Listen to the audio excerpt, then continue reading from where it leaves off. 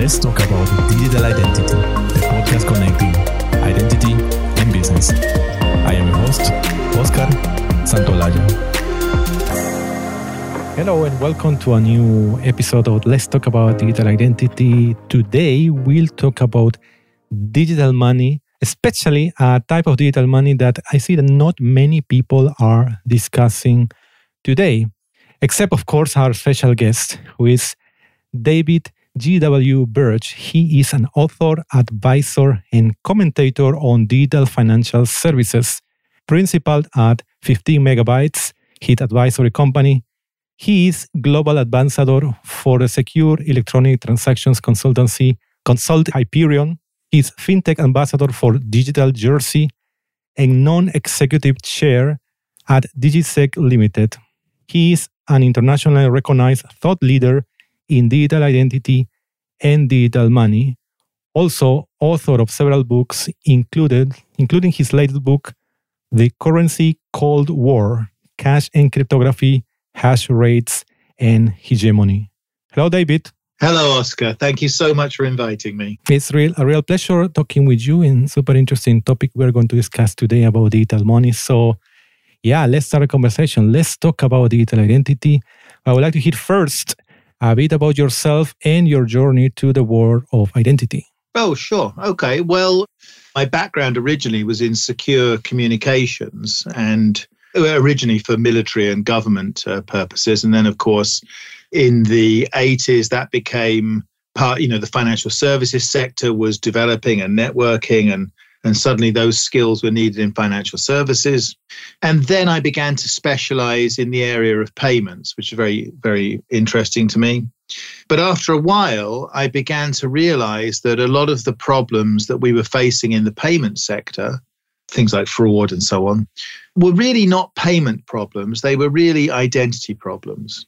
And so I became very fascinated by the world of digital identity and how to, if you like, reimagine identity for an online and interconnected world. And so that's how I came to originally edit a book, and then I came to write a book about it. And as time goes on, I've become more convinced than ever that digital identity is the fundamental enabler for all sorts of new business, new ways of working, a new society, but also a fundamental problem because we don't seem to have been able to fix it. And we all still struggle with passwords and logging on and scamming and fraud and all sorts of things. So I began to realize that digital identity was really the fundamental problem that needed to be solved. And then I became very interested in how to solve it in different ways.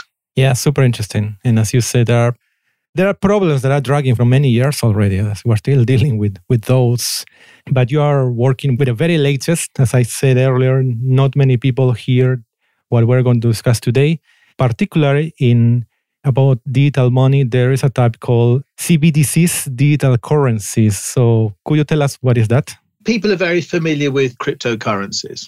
And there's lots of fun and interesting things happening in the world of cryptocurrencies. I mean, there's also lots of crazy things happening and lots of criminal things happening. But nonetheless, the technology is very interesting. But cryptocurrencies are valued by the market. They have no inherent value. A Bitcoin is worth what people will pay for a Bitcoin. It's not backed by anything. A digital currency is something that's backed by something. So, for example, you could have a digital currency like the Circle, USDC, where you have cryptographic tokens, but they're redeemable for $1. You could have tokens that are backed by commodities like oil or gold or something like that. Or you could have tokens that are backed by goods and services, future products and services, all sorts of things. But in my very nerdish distinction, cryptocurrencies are backed by supply and demand only, whereas digital currencies are backed by something that has value, which might be another currency, it might be a commodity, it might be a company, or whatever.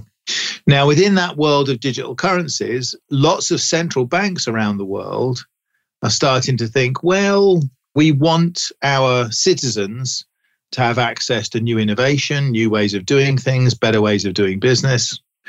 So perhaps we should look at making digital versions of our currencies. And these are what people call digital fiat, because central bank currencies are what's called fiat currencies, or central bank digital currencies, CBDCs. I'll use that latter word because that's what people, I mean, I know it's longer, but that's what people have come to use. So when we're talking about central bank digital currencies, we're talking about using some of the technologies of cryptocurrencies and crypto assets and decentralized finance and all that kind of thing. But we're using them to transport these tokens which are backed by something else. And if you think about it, I mean, the reason why lots of people want to do that is because it can be much more efficient to trade values across distributed ledgers in a decentralized manner using decentralized finance protocols. You can easily see why this is, because after all, if let's say you buy a share in Apple from me, for you to get that share in Apple involves all sorts of third parties and different layers. You have brokers and dealers and market makers and front office and back office and middle office, settlement and reconciliation, clearing. You have lots of things that have to happen. But if I send you a token that's worth one share in Apple, it just goes from my wallet to your wallet. So the financial services people, the serious financial services people, are very interested in this because it's a much more cost-effective way of doing business, not because they have any ideological commitments, but because it's a lower cost way of doing business. So central bank digital currencies exist in that world. And, the idea that you and I might trade through some protocols in some sort of decentralized finance market, and I send you my token that represents an Apple share, and you send me some tokens that represent dollars, that's not crazy. That's where I think we're going. I think that's what's going to happen. Yeah, seen as a token, something simple. Something simple that can be, as you said, given directly from one person to another. It simplifies a lot how the things are done today, as you say, with the example of buying you sell me, for instance, an Apple share. Indeed. How that token goes from you to me. For instance, I read one of your articles and it mentioned that it has to be offline or not. It's like device to device, or that's not necessary. Yes. So that's a slightly different argument. So if we say, well, okay, a central bank digital currency is a good thing. It would be nice if we had tokens that were pounds or dollars, pesos that we could exchange with each other. That's good. But actually, if a central bank is going to provide those, and it's going to provide them for all its citizens, not just some people that have nice computers and high-speed broadband, if it's going to provide those for all of its citizens as a potential alternative to cash, then it has to satisfy some additional criteria.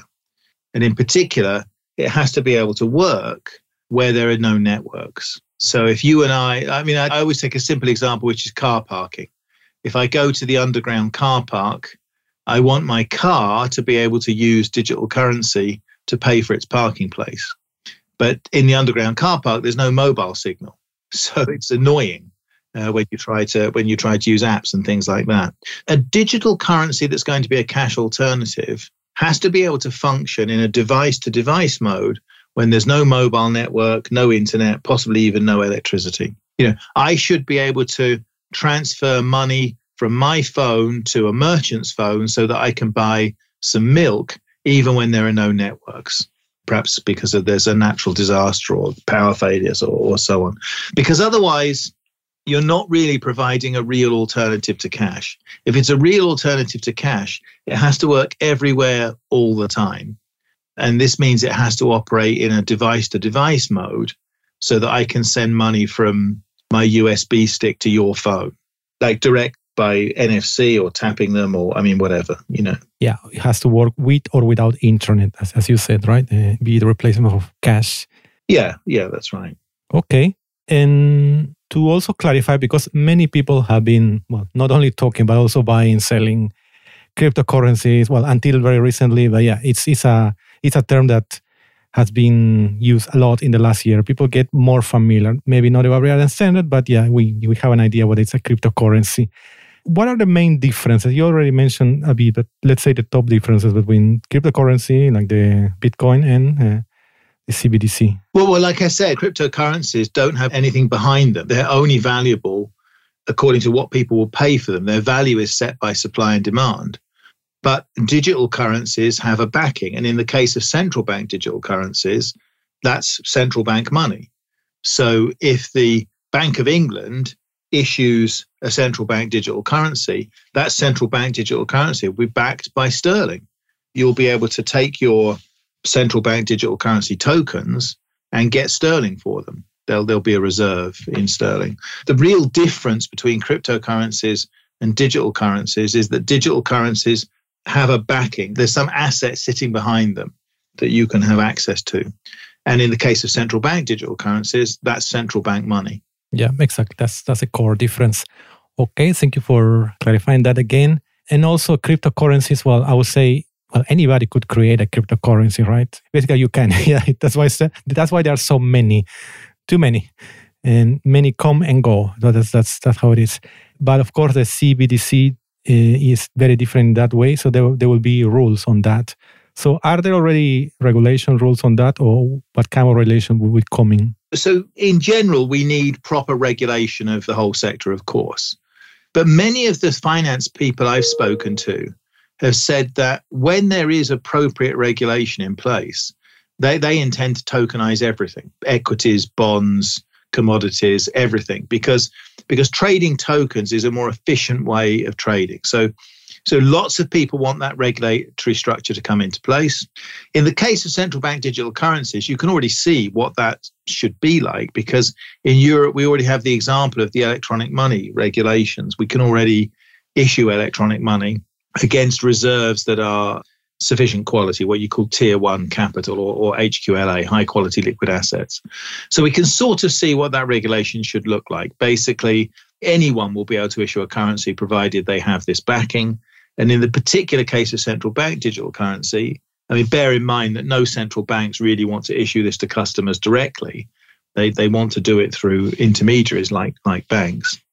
Any digital pound token that you hold will be backed by a Bank of England pound. I imagine, I mean, who knows what exactly those regulations will look like, but I imagine those regulations will say that you're not allowed to charge fees on transferring in and out. I think it will have to sort of say that. You know, I don't know exactly what the regulations will be, but I can sort of see roughly what they will be. And in that case, I assume, and I think a lot of central banks assume this, the reason that those digital currencies will become worthwhile and useful isn't to replicate what we already have. Like, I don't need digital currency to go to the supermarket. I already have a debit card. It works fine. You know, that's not the issue. But the potential for innovation with those currencies, I think, is very real. So if you imagine, I mean, some people talk sort of loosely about imagining money with an API. And I think that's an interesting way of thinking about it. If you have cash that has an API, then that would mean that there will be lots of creativity could come in that space. I'm sure even now, you know, students in a lab somewhere could be building some terrific new products and services. And, you know, maybe I'm too old to imagine what those will be, but I sort of think, I mean, things like micropayments, I think, would be a good example. But the idea of the regulation is not to create something which allows us to do what we do now, but to put in place a platform for innovation, new ways of doing things, new products and services in the future. Yeah, exactly. Yeah, one you already mentioned. No, you are on the underground parking, yeah, and you cannot use internet to pay electronically. There are many others like cases. There's not a solution today. Yeah, I guess that the most interesting thing to hear now is also what is the role of identity in this type of central bank digital currency? Well, look, I mean, it's very hard to imagine. It's very hard for me to imagine that central banks will allow unlimited amounts of anonymous digital currency into circulation. Now, that would be catastrophic because it would enable the criminals and terrorists and oligarchs to be free of any kind of control. And I don't think any of us would want to live in that kind of society. So therefore, there must be some kind of identity in the digital currency space. And in fact, I go further now. I would say, you know, we want some kind of digital identity in that space. It's a good thing. And actually, the need, because digital currency needs some form of digital identity, that might actually drive digital identity forward and help digital identity to develop into the mass market. Now, exactly what form that digital identity will take, that's a very interesting subject for discussion. Should it be pseudonymous in some way? Who should know who these identities are? Who should be able to follow the transactions and manage them and this kind of thing? Those are complicated discussions, much too complicated just for a podcast. But you see what I'm driving at. There has to be some kind of digital identity. And therefore, it's good to start the discussion now and bring the stakeholders together so that the stakeholders, I mean, not just banks and central banks, but I mean law enforcement and citizens groups and lawyers and regulators. There are lots of people, because there are many issues around this to do with financial inclusion and this kind of thing. There are lots of issues that need to be resolved to get a central bank digital currency together. Identity is a really important part of that. And I think it's useful to begin that discussion now so that people can have an educated and informed debate on how exactly that digital currency should work. Yeah, absolutely. I agree with that. It's a topic that, not many people are talking about. And it's, I think it's going to happen. I think it's something that you every time you write, you say this is going to happen. From what I see, you could imagine from the not desired option that this digital currency is like cash, completely anonymous, going to pseudonymous and going to verify identity. It's something still we don't know who would verify. But it's something, I agree with you, there's a lot of discussion have to be done now. Yeah, I'm not saying I know exactly what all the answers to that should be, Oscar, like where exactly we should set the dial. I do feel that we need to have an informed debate about where to go. I think the people who are the extremists, the people who say that digital cash should be completely anonymous are clearly wrong. But simultaneously, the people who say that every transaction should be traced and monitored, they're probably wrong as well. We need to figure out exactly where the balance lies. And I don't think that decision should be left to technologists like me. I think that decision should involve civil society. And it will take some time. People like the Bank of England are saying that a central bank digital currency could be sort of 5 years away. I agree with them. But, it could easily take 5 years to work out all of these issues as to how exactly it should all work. Yeah, it can be, as you said, 5 years still. Do you know in some countries there is more progress or more work on that, or how is around the world? Well, look, I think, in different parts of the world, it's progressing in different ways because there are different cultural attitudes to how this should all work. So what people in America might want and what people in China might want will be very different, I think, with this sort of thing. So around the world, it's progressing in different ways. In the sort of developed countries, I think that those debates actually have some time to go. I really do. I don't think it's going to happen tomorrow. It's just too complicated and too important to get those decisions right. Decisions that we make about how exactly a central bank digital currency is going to work. These are important decisions that have ramifications for a long time. So I am a big fan of central bank digital currency and I want to see it, but I don't need to see it now. I need to see it in the future working in such a way as to benefit everybody. Yeah, exactly. And I guess when you see it, of course, some countries have more progress, some central banks have more progress than others. Of course, the ones who have a right solution first also will take advantage. Like that's what I could foresee. Yeah, it's very difficult to see the future. What is your best way of foreseeing the first implementation? What kind of, how would you see it in practice? We're already seeing the pilot implementations in China, implementations in other places around the world. I think in the US and in the UK, my feeling is that we will choose privacy-enhancing technologies to be part of the infrastructure. So if you talk to the technologists, they already have techniques, cryptographic blinding, homomorphic encryption, zero-knowledge proofs, this kind of thing. They already know how to do things in a more private way. What we need to decide is how exactly those will all come together to form the infrastructure. But I'm actually quite optimistic about it, Oscar, because I think those technologies are already there. They already work. It could be that the legislators and the regulators may not understand how powerful those tools are or what they can do.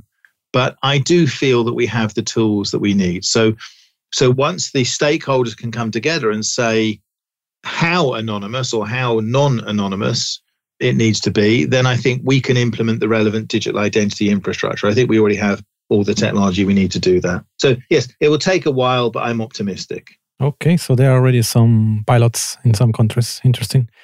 Definitely have to, interesting for everybody, I think, to have a look at those and be prepared. Yeah, because I think no matter which job functions we are, I think we have to, as you say, not only technologies take part into making the decision how this system is going to be designed. Yeah, definitely. Very difficult to see the future, but we'll see quite a lot progressing, as you say, in 5 years from now. Final question I would like to ask you, David.